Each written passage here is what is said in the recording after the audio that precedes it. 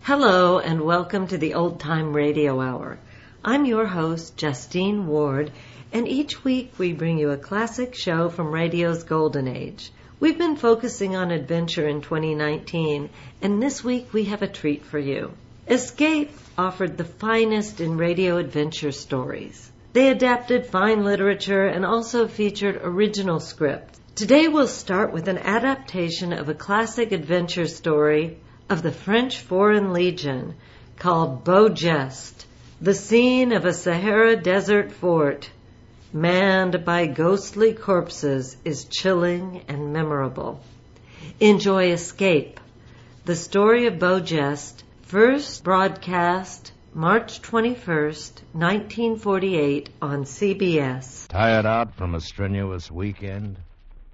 Get a little too much sunburn? Want to get away from it all?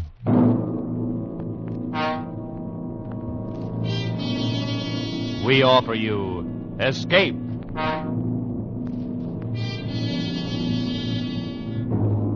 You are stealthily stalking into a silent desert fortress, walking into what you know may be a trap. Around you stand a legion of dead men, and over you, an unseen menace hangs in the African night.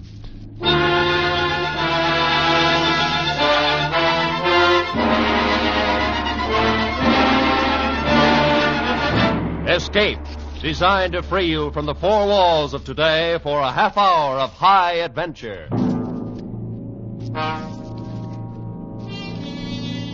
Tonight we escape to Africa, to the Sahara, to an earlier day, in one of the greatest adventure mysteries of all time, Percival Christopher Wren's Beau Geste.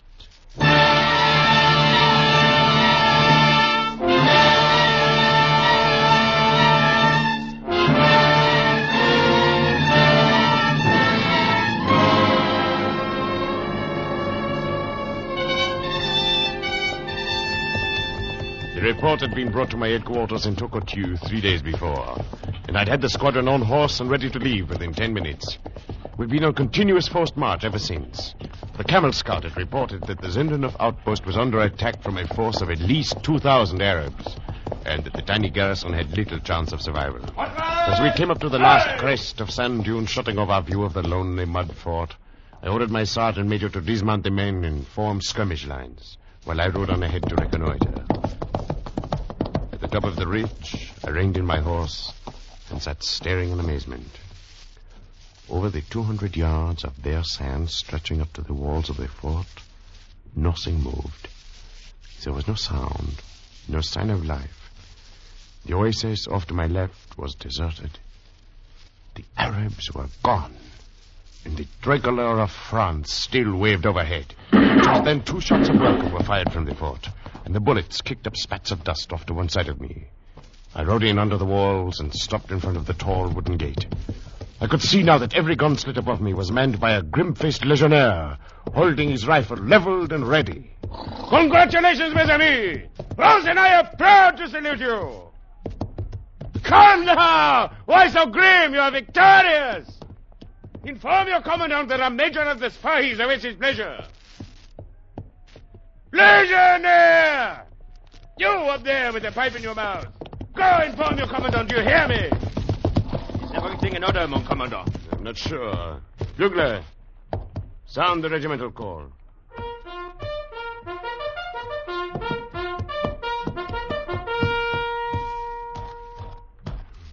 They do not answer, mon officier. Believe me, Sergeant, when I get inside this fort... Look, mon capitaine. The man over the gate, he has been shot in the forehead. Sacre bleu, you're right, Sergeant. He's dead. And the one next to him also. Wait, all along these walls. They are all dead. Impossible. Then who fired the shots when I rode up? Sergeant, get a volunteer. Have him climb up the wall and open this gate from the inside. If you will pardon me, mon commandant. Yes? I will volunteer. Huh? Oh, all right, Bugler, go ahead. Oui, mon commandant. Sergeant, this could be a trap. Have the men take open order at 50 yards and wait. And watch the gun slits there along the wall. wait we did. 5 minutes, 10. The men began to look at one another and to stir uneasily. The fort was silent. Nothing moved. 15 minutes passed. The gate was not opened, and the bugler did not come back. Finally, my sergeant and I climbed the wall ourselves, and we searched the eerie outpost room by room. But we could find no sign of our bugler, nor of any other living soul. The bodies of the entire garrison were on the battle ramp at the top of the wall, their heads and shoulders jammed grotesquely into the gun slates where someone had propped them, while their dead hands clutched the rifles they would never fire again. Only 2 bodies were not so placed. One was that of a light-haired young man who lay peacefully on his back, his hands crossed over the rifle wound in his chest. And the other body... This one was the commandant. See, he wears a gold star. So he does, Sergeant. But he also wears a French bayonet in his heart. He was murdered by one of his own men. Rifles fired from an empty fort. The bugler has disappeared. I do not like this place. How in the name of heaven did they stab him? His revolver is still in his right hand. And the other, scrap of paper. Perhaps the paper explains all of this, eh? Perhaps. To the High Commissioner of Scotland Yard, I hereby confess fully and freely that I, and I alone, stole the great sapphire known as Blue Water. Signed, Beau Geste. What's this all about? What does this mean? Mon commandant, these things are impossible, but they have happened. They do not make sense. Why do we not go outside? But this was not to be the end of it. Shortly after dark, a tongue of flame flared suddenly in the heart of the silent fort. And in a matter of moments, the whole interior was ablaze, throwing a great pillar of fire up into the black desert night. We sat and watched it burn. There was nothing else to do. And as I stared at the leaping flames, kindled by some unseen and unknown hand, I realized suddenly that neither I nor any man alive would ever know what strange things had really happened here at the lonely fort of Zinterneuf.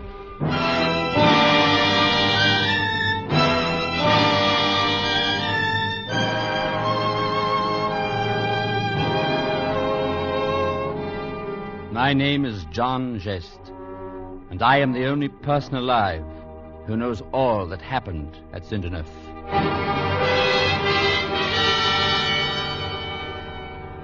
My 2 brothers and I grew up at Brandon Abbas, south of London.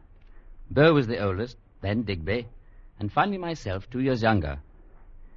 I can remember very little of those days as I look back, except that we were happy, as only young boys can be. We read thrilling tales of the French Foreign Legion, sailed toy boats on the Pound, and gave flaming Viking funerals for the tin soldiers who fell in our battles, burning them on funeral pyres of kindling wood, with toy dogs and horses at their feet, while Digby blew taps on his trumpet. Our only queen was cool and lovely Aunt Patricia, with whom we lived. Her husband, Sir Hector, was seldom in England, and if the hurt in Aunt Patricia's eyes grew deeper with the years, while the great estate fell slowly into ruin, then we children knew nothing of it. There were the 2 girls, of course, our cousins. Only girls didn't count at that age. But those days are far away now, and gone forever. And I can remember clearly only that one last night when the 3 of us came home from Oxford. Our cousins were there, and we were all together for the holidays. It was on that night the story of Zinterneuf really began.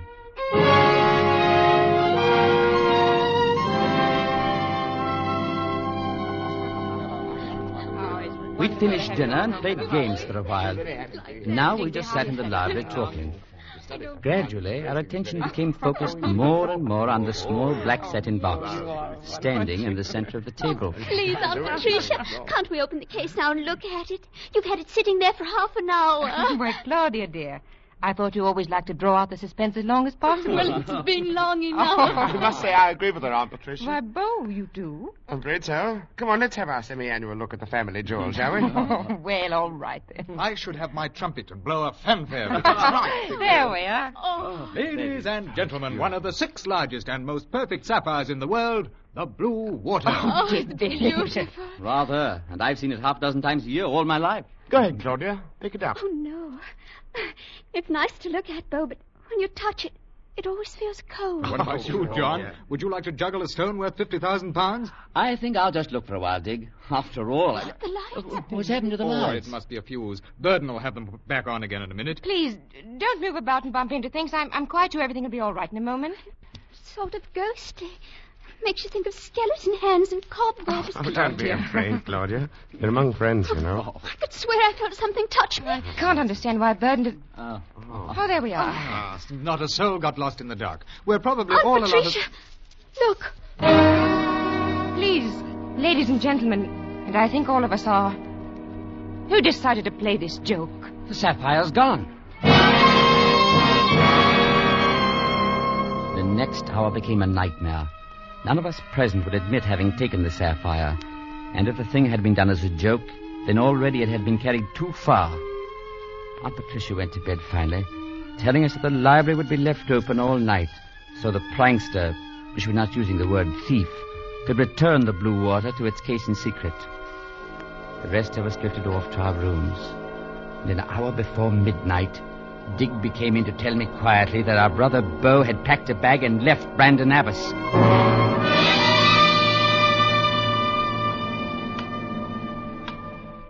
I turned out my light and sat there in the darkness, listening to the ticking of the clock.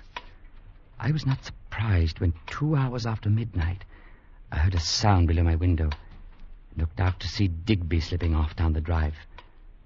I was fairly certain that neither of my brothers had stolen the sapphire, but I understood what they were doing. Gallant as always, Beau had run away to draw suspicion from those innocent ones who might be hurt, and Digby had followed in order to split up the search for Beau. I could only guess where they'd gone, but long before dawn, I decided where I must go and what I had to do. And so it was that 5 days later, I walked into the Fort Thérèse, into the recruit barracks of the French Foreign Legion in Algeria. And if they refer to this cattle barn as a barracks, heaven knows what Hey, the output... Digby, look who just came in the door. Good Lord, Beau. It's John. Hey, John. Hey, youngster, come here. Digby! Beau! Hello. I'd have wagered 10 to 1 I'd find you in the Legion. You brainless young idiot. Both of you. Why? What's wrong, Beau? Oh, Beau wanted to be the only noble one in the family, John. Pay no attention to him. Well, there was no need for all of us running away. After all, I stole the blue water. Don't really say how you could have, Beau, since I brought it with me. Had a deuce of a time getting it through customs. Oh, you did Oh, you? now, look, you two. I've had that sapphire all the time. And if either of you would like to take a look at it... I wonder who did steal it. What's the difference? It's driven all 3 of us into the Foreign Legion now. We're in for 5 years, whether we like it or not. Fine. What do we do? Well, we haven't done anything yet. It's supposed to be some kind of an inspection any minute. You know, you shouldn't have come, either of you. But, well, I'm glad you're both here. Thanks, Beau. So am I. I can't say exactly what we're in for, lads, but we're in it together. Oh, Lord. Well, I think we're supposed to stand up. What is it, a man or a gorilla? I think it's Sergeant Lejeune. The other men say he's a killer. Down there, my dirty little dogs.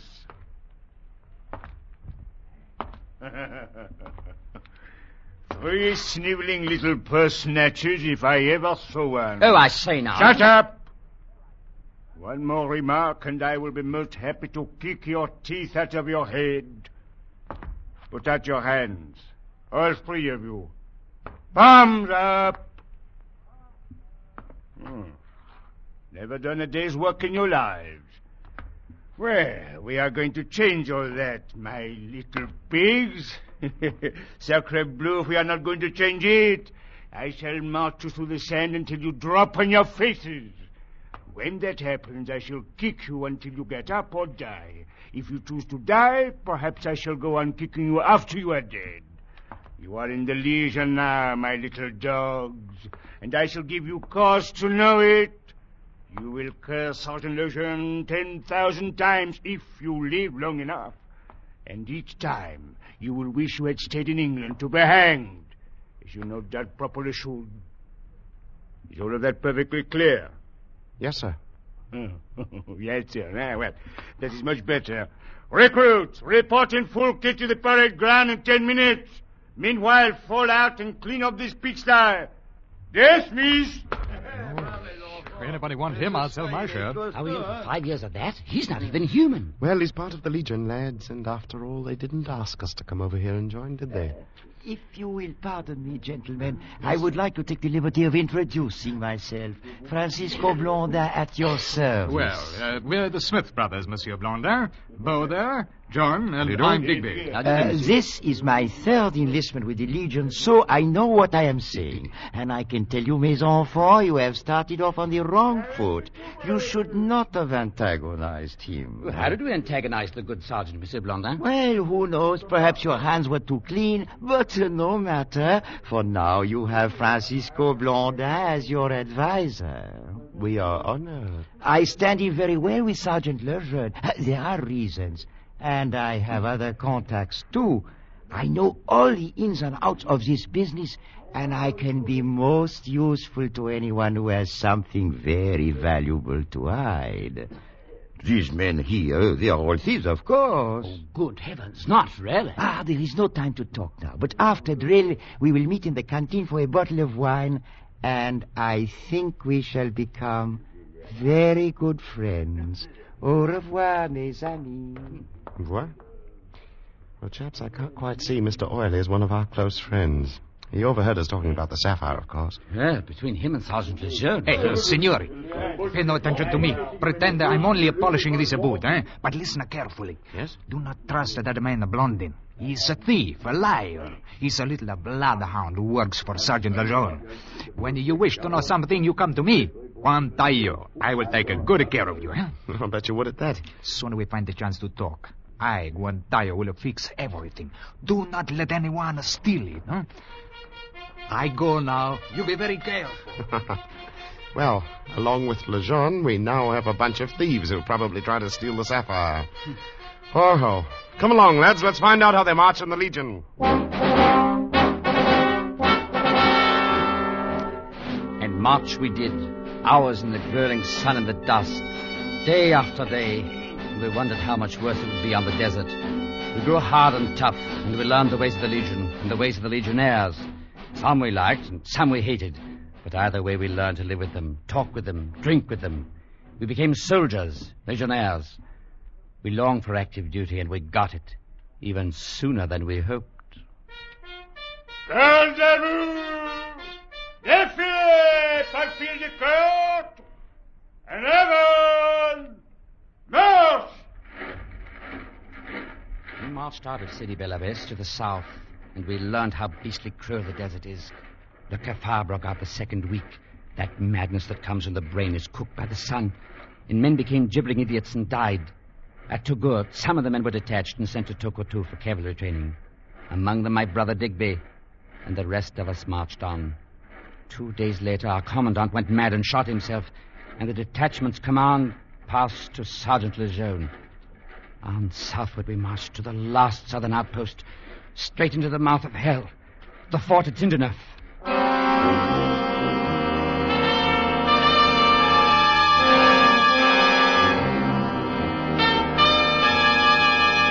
If we'd hoped for action, we didn't find it at Tinderneuf. Day after day went by with no sight of the Arab forces. Nothing but eternal sentry duty. And each dull day was like the one before. In full command now, Lejeune became more brutal than ever, and the men glowered and growled under their breath and whispered together in small groups. In a month, the fort was seething under the surface with madness, hate, and even worse. Off duty for the moment, Beau and I were sitting at the oasis and talking one afternoon, but we heard someone coming toward us across the sand. Uh-oh. Hold on to your watch, Johnny. Here comes that little weasel Guantayo. Buonasera, signore. You haven't seen no one around, huh? Not a soul, my little puppy. Goodbye. No. I must talk with you. You should know what is going to happen. It must be good. It couldn't be any worse. You, of course, know the legionnaire named Schwartz, the one who was once a butcher? I know him. What about him? Perhaps he's going to become a butcher again very soon, signore. Perhaps he's going to kill a pig. There are no pigs here. Oh, but there is one, a great fat pig, a real commandante of a pig. Lejeune. I did not say that. Mutiny, huh? It may take a lot of butchers to kill that pig. There are a lot of butchers, but for you two, the question is whether to be pigs or butchers, huh? We shouldn't like to be butchered, of course, but neither would we like to be eaten by the pig. It's very difficult, but you must decide. It will happen soon. Suppose the butchers did kill the pig and started across the desert. They'd be dead in 3 days, of thirst or from the Arabs. One must take a chances. Besides, this Lejeune, he plans to kill you for the great jewel which you have. I heard him tell Blondin. I see. Well, we'll let you know, Guantayo. No, decide quickly if you wish to live. I must go now. Say nothing to anyone. Beau? Rather think we're going to die, one way or another. Glad Digby's out of it. So am I. Well, we'll wait and see what happens, shall we? But we were not forced to wait any longer than that same night. I was awakened an hour before dawn by someone whispering in my ear. It was Lejeune, and he held a pistol in his hand. If you make one sound, I shall blow your brains out. Follow me. I followed him quietly out of the barrack room with its rows of sleeping men, and we stood beside the oil lamp that burned in the caserne. I've been informed of a plot to mutiny, and I've been told that you and your brother have not joined it. I'm going to nip that little scheme in the bud. Do you understand? Yes, sir. Eh bien. You will go back in there and wake your brother while I keep you covered from the door. I have 2 rifles here. Your brother will take one of them and kill any man who tries to leave his bed. You will take the other and come with me. We are going to disarm the guard. Whatever you say, mon commandant. Va bien. Come on. We left Beau on guard at the barrack room door and made our way through the sleeping fort, up the ladder to the battle ramp. Everything is very quiet up here, mon commandant. I have just ordered the sentry into the guardhouse, and the arsenal is locked. Bien, bien.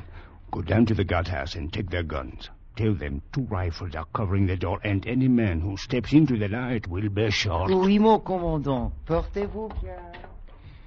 We stood there on the ramp, our rifles aimed at the square of light in the doorway, and we waited. I watched the first grey light of dawn filter over the walls and wondered if Lejeune was going to get away with it. I was given no chance to find out. Lejeune, look! Outside the fort! Arabs, thousands! Sacre nom du cochon. We are under attack. London! Turn out the guard! Open the arsenal and pass out the guns! Bugler! Sound us all! Look at the little pigs out there. Sacre bleu, but they'll find before they're done. It's Lejeune they're fighting! Come on, soldier! Fire that gun!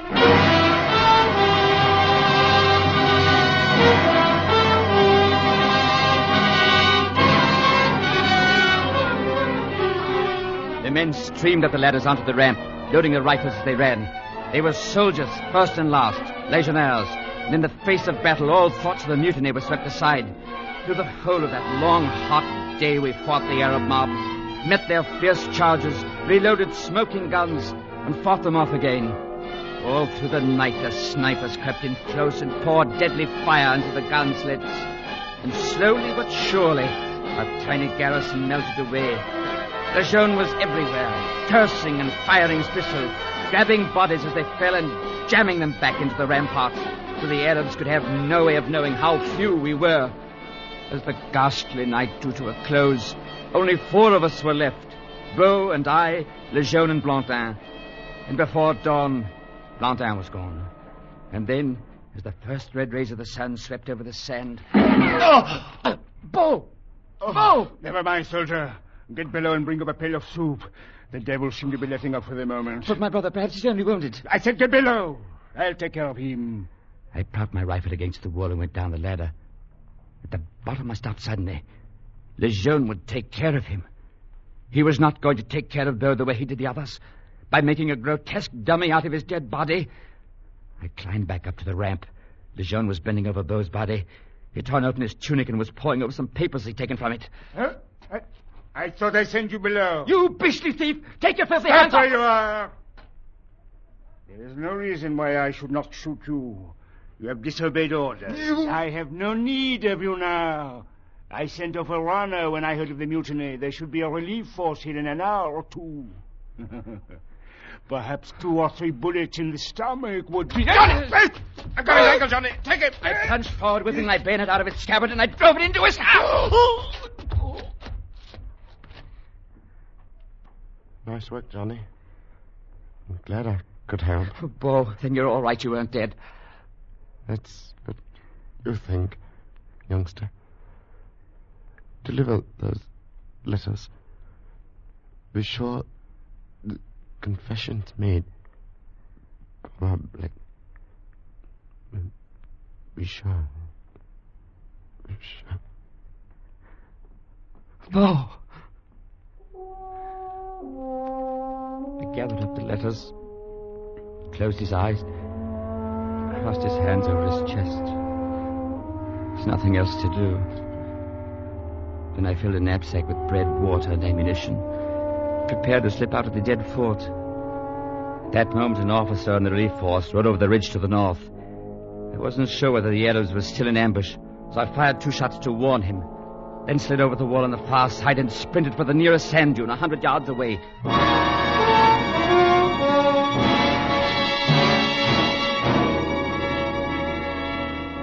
I must have dropped there and fallen asleep immediately.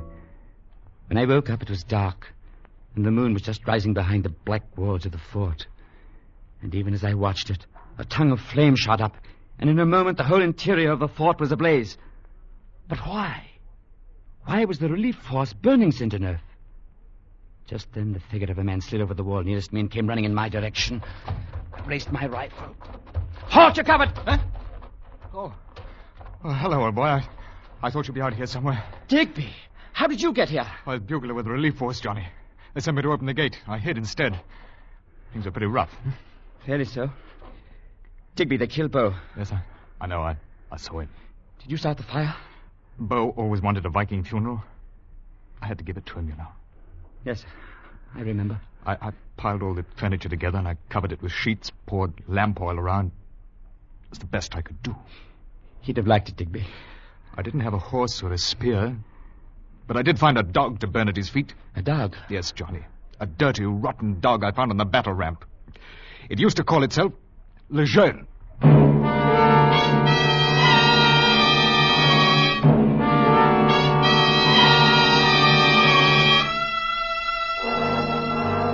What came afterwards, how we fled southward for many weary miles across the desert, fought bandits, starved and thirsted.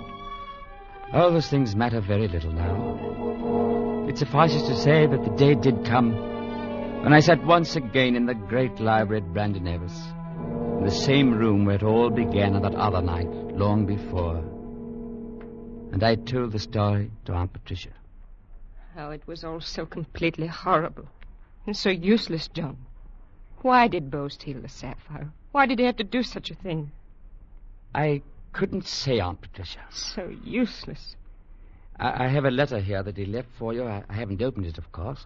Please do so at once, John. Very well. Read it to me. He says, "My beloved Aunt Patricia, if I may still call you that. Beau. When you read this, I should be dead. I took the blue water, of course, or rather the imitation which you had made after you sold the real stone. Oh, yes, Aunt. I knew about that. You wanted the money for the tenants on the estate. I approve. But I also knew how much you feared Sir Hector would find out. I thought that stealing it might help you. If I was wrong, I only hope that you may forgive me. Oh, dearest Beau. For my part, I remain affectionately, as always, your own Beau Geste.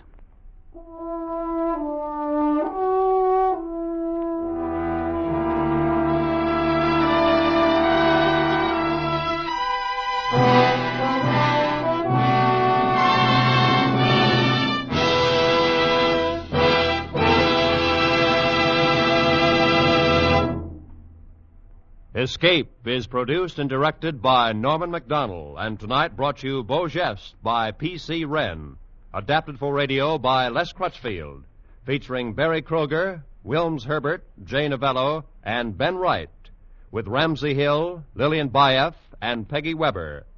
Music was conceived by Lucien Morawek and conducted by Wilbur Hatch.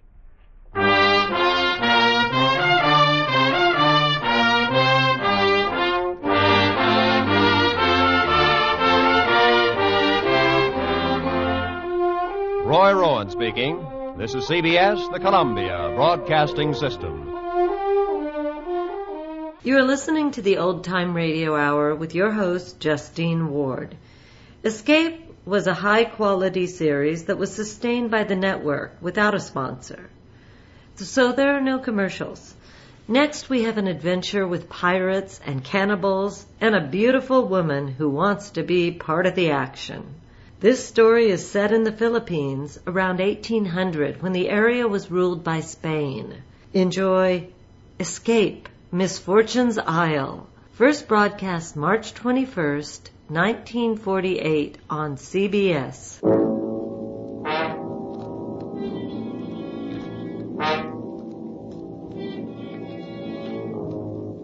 You were aboard a Chinese junk run aground off the coast of Borneo. And paddling toward you are the canoes of the deadly Dayak headhunters. Your powder is wet and your throat is dry, because for you, there is no escape.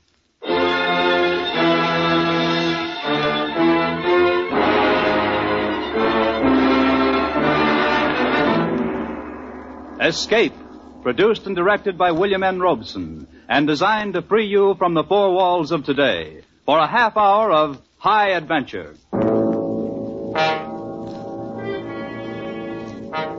Tonight we escape to the Orient of 150 years ago, to the Manila of 1790, in Richard Matthews Hallett's story of a wooden ship and an iron man. Misfortune's Isle.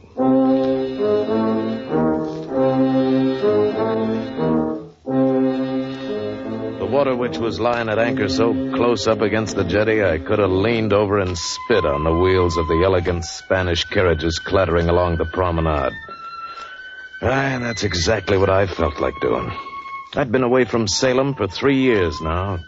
3 years of sailing a trader brig through the China Seas and south into the Spice Islands. All for what?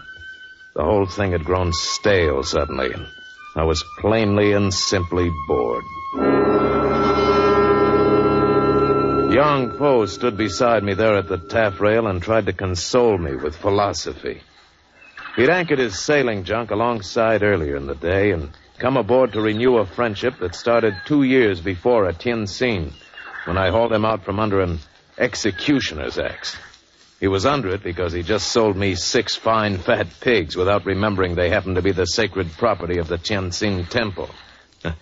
Oh, Yang Po was a real philosopher, all right. Anyway, my friend, I reserve my sympathies for the poor. You have gained much wealth in trade. Aye, and a few measly gold pieces. But the trouble is out here, a man can't go it on his own. He needs backing. What more backing could a rash man desire than those 8 brass cannon at the rail? Aye, they're fair guns, all right. But it's a flag I'm speaking of. Do these unworthy eyes not see a pennant there at the masthead? The bunning of Salem swings no weight out here. In the south, it's the Dutch who call the turns. On the coast, the British, and here in Manila, it's the Spanish. Man had... Young Po, there she comes now in the second carriage there. That's the 4th time since high noon she's come past. 4 fine horses and 2 footmen. She rides in style. Watch. She'll look up at the ship. She has every time today. There you see. That one. The little caged bird. You know her? I know of her. She is wife of Don Narciso Crispo, the Spanish nobleman who is Captain General of the island south of Zamboanga. He is in residence here in Manila. She looks very sad. Why is she called the little caged bird?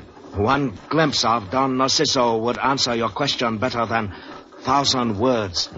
She's very beautiful, too. I'll swear she looked back and smiled just then. Captain Arad, Once in pity, I set free a parakeet which I had found caught in a net. I still bear a scar from its beak. Some things may be worth taking chances for. I find it so much simpler to go to sleep and dream of maidens on the moon. Oh, but the moon's too far away. Hey, Rad, where are you? Huh? Oh, up here, Michael, on the quarterdeck. Then the honorable red-headed one is still your first mate? Aye, that he is. What's the matter, Michael? Matter indeed. Haven't you heard all the excitement in town? I've been looking... Well, young Pooh, haven't they hung you yet? This unworthy one is touched by your concern, Mr. O'Kane. What do you mean by excitement? I've been on board all day. Now, last night, with all their soldiers on guard and the stone ramparts and all, a band of pirates slipped ashore down coast and got through into the city. Pirates? Aye. 10,000 bushels of misfortune. They may possibly think it was me. Oh, they have no clue as to who it was. Got away scot-free, they did. And they almost abducted the Captain General of Zamboanga himself. What? Aye. An important grandee by the name of Don Narcisco something or other. His guard finally heard them. Pity. Fortune not with you, Captain Arad. But here's the part that'll stop you. There is no one in Manila that knows who they were, except yours truly, Michael O'Kane. Go on. Here, have a look at that. Well, it's a Manchester cutlass. Aye. And there's a mark on the handle. Aye. It's one we traded to Serif. Aye, the bandit king of North Borneo. And it was me found this morning on the beach where the pirate boat came ashore. You found it? No, not quite. A Malay by the name of Jambu brought it to me. Jambu. 10,000 sampans filled with spoiled fish. You know the fellow? I have used him as interpreter. He speaks Dayak. But in some former incarnation, he undoubtedly was ill. You know, I think this may be exactly what I need. Need? For what, I read? To make fortunes for the three of us. I certainly remember an unexpected appointment. Young Poe. It's a plan that won't work without you. I'm not talking of bare profits. This means a fortune. I am amazed. There is much talk of money, and yet very little talk of Spanish lady. I've heard rumors on shore about these Spanish lasses. For one thing, they wear no stockings. Huh? And how's a man to know it, Michael? You can't count too much on hearsay. Well, no, it was a Spaniard that told me. All right, now listen, lads. Let me tell you the plan. And if we're all agreed, I'll go ashore and talk to this Don Narciso. After I have heard it, I think I shall go and sacrifice White Rooster to Queen of Heaven, though I doubt it will do a great deal of good. The only thing I can't understand is why this Jambu didn't take the cutlass to Don Narciso in the first place. It is quite possible he did take it there in first place, Captain Arad. It is point worth consideration. It took a bit of talking right enough, but finally the others agreed to the plan. And no more than 2 hours later, I was talking to the Captain General of Zamboanga himself. He turned out to be a little monkey of a man, yellow as a faded sunflower and much older than I expected to find. I am quite well satisfied regarding your identification of those who perpetrated the outrage, Captain Arnott. But maledictions and fatalities. I have also heard the stories of this pirate Serif. No, I think a broadside of my 32-pounders can furnish him enough fatalities, Excellency. It is not that simple. They say his headquarters on the Borneo coast is nothing less than a fortress. It's only a bamboo stockade lying at the mouth of the river. And it's in range of the guns on my brig. My friend Yang Po has been there. But hard against the mouth of the river is the Pluchalaka. Misfortune's Isle, huh? Aye. And on it, limestone caves filled with birds' nests worth $50 a pound in Canton. That may well be, Captain Arad. But there is also the Upas tree. You must have heard of it. Aye. But I count little on hearsay, Excellency. It is not hearsay. The Dayak headhunters poison their spears and arrows with its juices. I have seen men scratched by them die like that. Some things are worth taking chances for. I must say that I quite agree with you, Narciso. Delfina, Captain Arad, may I present my wife, Doña Delfina de Crispo? Captain Arad. I'm honored. Narciso, I have heard it all. You must agree to this expedition. Huh? You know the king's offer. Any man who rids these islands of pirates to be made a conde with lands and titles. I have both lands and titles, my dear. What is it you expect from this, Captain Alright? A fortune, Excellency. Huh? The bird's nest himself should be worth $500,000 Yankee dollars. And there's gold and antimony in the river. And trade with the Dyaks. Precisely what is the plan of yours? Well, 50 of Serif's men are Chinese who once served Yang Po. They'll come in with us if he can get word to them. That'll make things easier. Okay, and how do you expect to get word to them? Yang Po and I'll sail in ahead of his junk and try to contact them. My mate will bring up the Water Witch 24 hours later, and then we'll attack. And exactly why have you come to me? Well, were I to do it without official support, I'd be judged a pirate myself, wouldn't I? I don't know.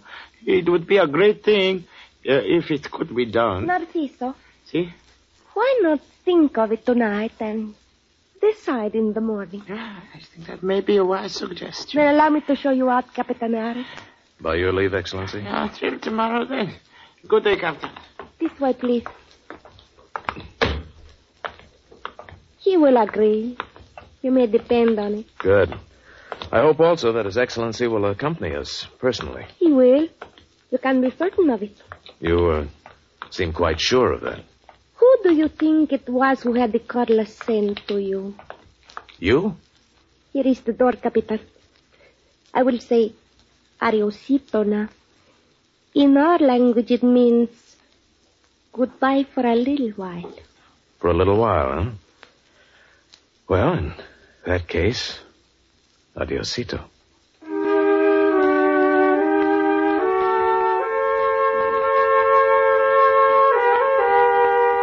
Delfino was right. The next morning, he agreed to it.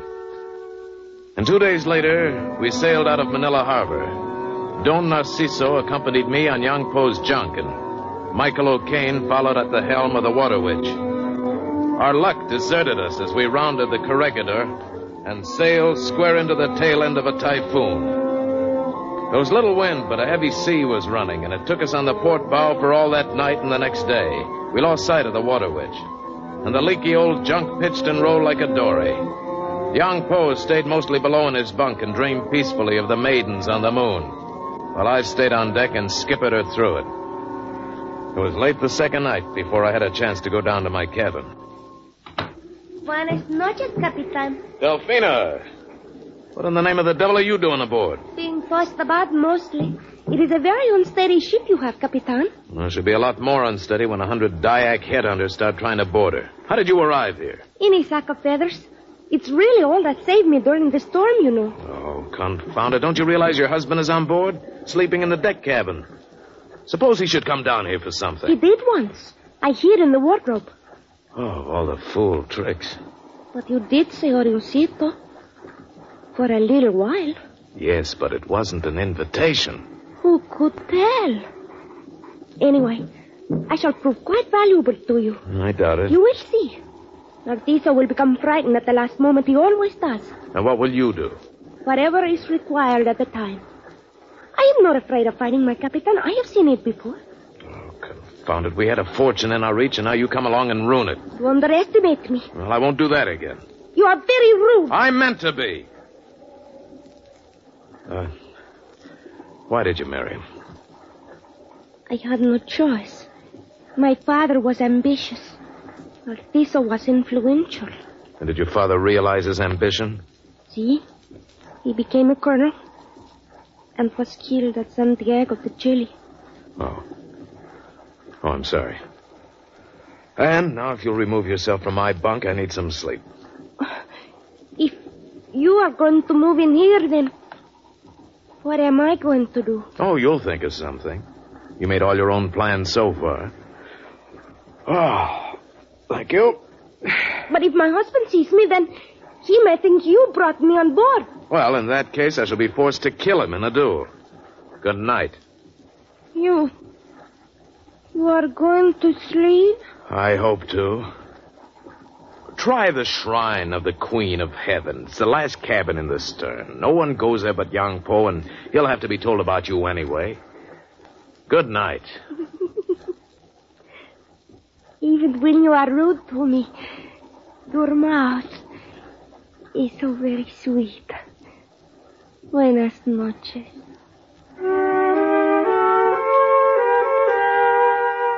Well, woman or no woman aboard, it was too late to turn back now. And so 2 days later, we dropped anchor at the mouth of Serif's River. Off the port rail, a quarter-mile away, lay the pirate stockade. It was backed up by the dark green mass of jungle. And on the opposite side of the junk, across 100 yards or so of water, was the beach of Misfortune's Isle, sloping back to break sharply on the foot of the limestone cliffs. On the upper shoulders of those cliffs were the caves with a fortune in edible birds' nests. And between the cliffs and the water stood the Upas tree.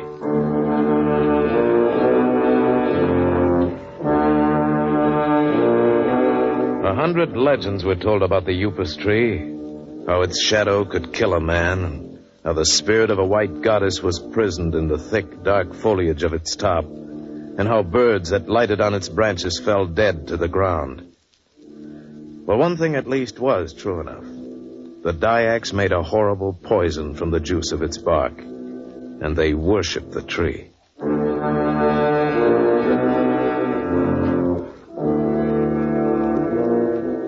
Young Poe took the renegade interpreter Jambu with him and went ashore to pay his respects to Serif, and at the same time was to pass the word to his Chinese friends. It was late afternoon when he came back, and I'd become nearly as uneasy as Don Narciso. Young Poe came aboard alone and motioned me to follow him below, saying nothing until we were alone in my cabin. It is my humble opinion, Captain Allard, that heaven favors us with decided lack of fortune. Why? What happened? Serif, most polite. I, most polite. We enjoy most friendly conversation while we both held our knives beneath our robes. All very polite. Well, did you get word to your men? Serif blessed with presence of 200 Dyaks and 50 Malays. My own brethren are unfortunately down the coast for 2 days. Oh, that's a bad piece of luck. But I have news of much worse one. Jambu, that son of 10,000 devils, has deserted us. Deserted us? He has joined Serif. Oh, he'll tell him exactly what we're planning. Do not believe Jambu would do such a thing. Delphina, I told you to stay out of this cabin. Jambu worships me. He is my slave wife. It was he who helped me sleep on board. Oh, so that's why he's done it. He has not deserted. What could he hope to gain by it? You, probably. This unworthy one offers suggestion that we stand out to sea until water which come tomorrow. A fine idea, except for one thing. Your sleepy little sons of heaven left the cable slack. We're grounded on a mud bar with no chance of moving before the tide tomorrow morning. We'll have to stand and fight. Yes, they are so careless. I forgot to tell you, they even neglected to cover powder during storm. The water ruined it. Well, then we'll not even have the 4 cannon. Really matter of slight importance. They only ornaments. They would blow up if we fired them. You could hardly have picked a more suitable time to tell me. Well, we'll fight without them.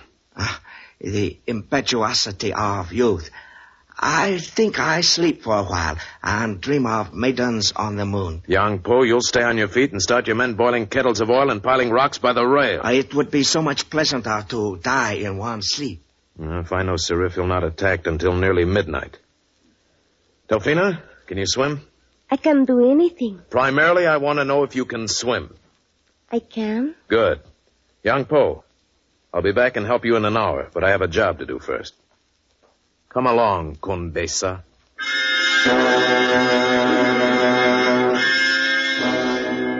It was dark when we slipped into the water and struck out for the island. If I had tried to lower a boat, they might have seen us from the shore. I could see no other way to keep her out of it. The rest of us had no chance. I knew how the Dyaks fought. We could expect no help. And on board, she would have been the only one of us left alive. Aye, Jambu would see to that. We made the beach safely, crossed it, and worked our way up the steep path on the face of the cliff. Finally, we reached the ledge in front of the caves. Oh, it is so dark here. It frightens me. Well, there's nothing to harm you. Bats in the caves, perhaps, but nothing else. I am to stay here alone, then? Aye, until the water witch comes into anchor tomorrow. Light this torch, then, and signal them. They'll come ashore and take you off. Tomorrow?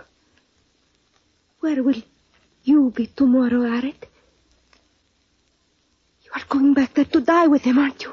We'll have a fighting chance. You have no chance at all. You know it. Don't go. Stay with me, Aret. You know that's impossible. No, this man, young Poe, is no better than a pirate himself, and you cannot help him by losing your own life. Or stay with me. And what of your husband? Do not go back. I beg you. Please, Aret. Delphina, you have a deadlier poison than the upas tree itself. Will you force me then to stay here in safety and watch you die on those decks there below us? Would it make so very much difference to you? So much that I would not care to be alive tomorrow. In Manila, I hated my life. I prayed for earthquakes, pirates, death, anything. But now I pray only that you may live through this night. Delphina,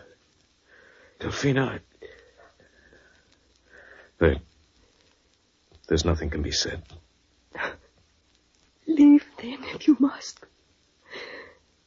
But before you do, kiss me. Delphina. Buenas noches, precioso. Adiosito. Adiosito. For a little while. Had I stayed there one moment longer, I should never have left her.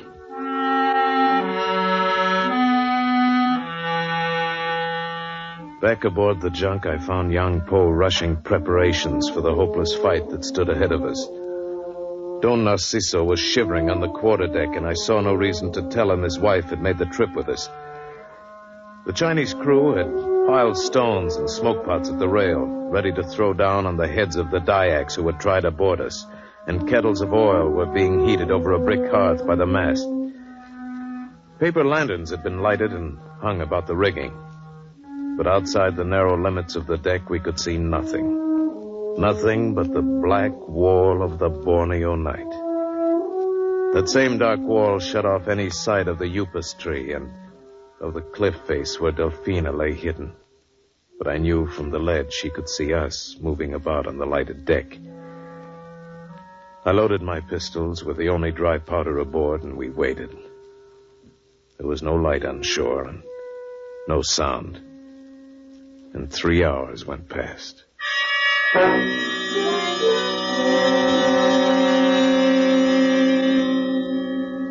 Senores, have all possible measures been taken? My venerable Captain General, I have offered incense and rice to Queen of Heaven.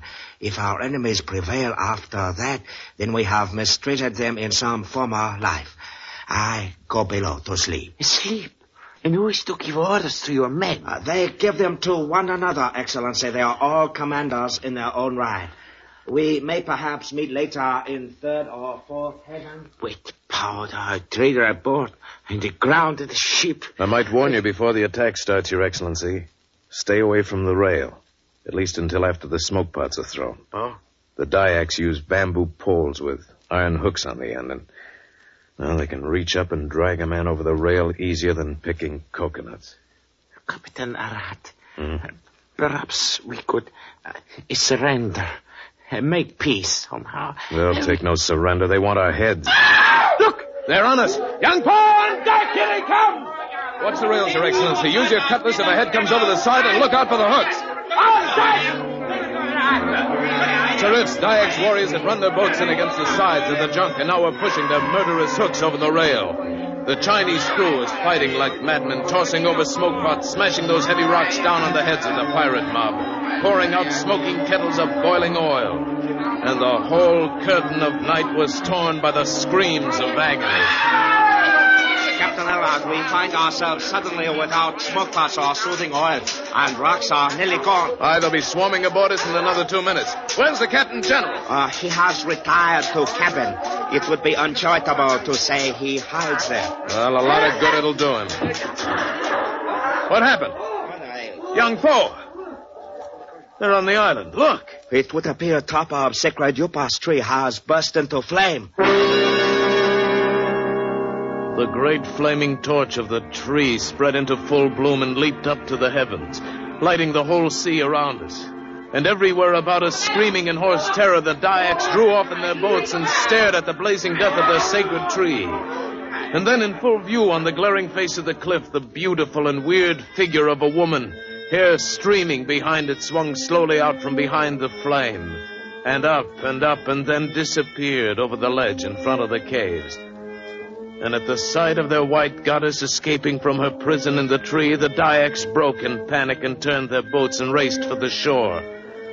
And while I thought of the signal torch I'd left with Delphina, suddenly the battle was over. 10,000 bushels of unexpected good fortune. The little parakeet has saved our worthless lives. Aye, then you recognize her. These venerable eyes have never looked upon sight more fair. I shall address her hereafter as Princess of Heaven. And I think perhaps another recognized her also. Caramba, did you not see it? That was Delphina. It was my wife. I know. She was aboard with us. Aboard with us? By your permission, senor?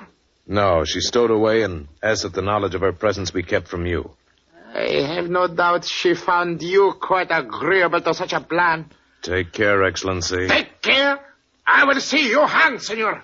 And as for her, I shall whip her through the streets of Manila. We will discuss that later. I do not discuss my decisions. In fact, it may be better that I bring her aboard at once, and perhaps beat her to death on this very deck. You'll pardon me. It is my humble opinion that elderly men should learn to control their emotions. Wait, there's a Dyak warrior hiding there by the rail. The boats have gone and left him. Excellency! Excellency, away from that rail! I take no orders from you, senor! Get back! Look out! Silence! Don't get... Wait, Campo!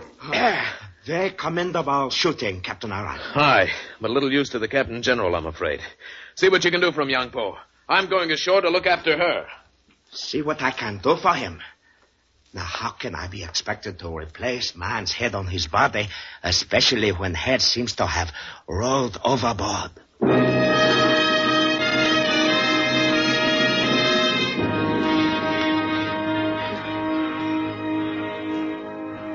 There's not the least bit of use in giving me a poet's blarney, you old reprobate. It was nothing but pure luck that kept me from sailing in here this morning and finding nothing but your heads all a-smoking in a row. So dreams of Queen of Heaven, Mr. O'Kane.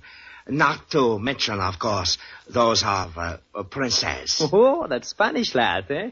And quite a one she's turned out to be. I plan to devote the remainder of my unworthy life to rescue of small birds from nets. No, that spent his time. Oh, come in, Arad.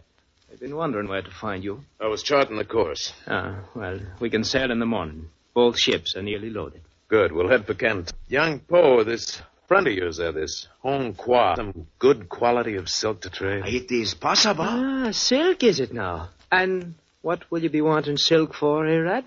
Well, it's not silk. I mean, not exactly. Come, man, it's what? If it's not silk, Arad, then what is it, Oh, all right, Michael, if you have to know everything. I want to trade with him for a dozen pair of silk stockings.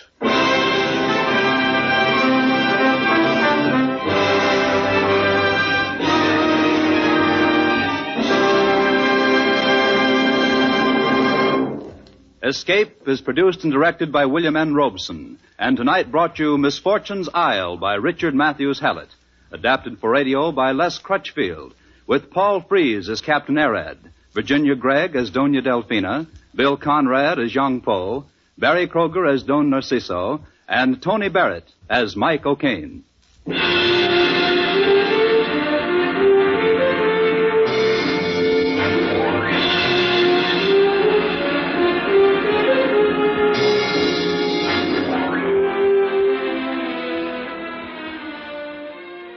You have been listening to the Old Time Radio Hour, broadcast each week over the World Wide Web. You can subscribe at no charge through iTunes, Podbean, or RSS. Thank you so much for listening. We hope you can join us again next week for another hour of entertainment from the golden age of radio. Until then, this is your host, Justine Ward, saying so long for a while.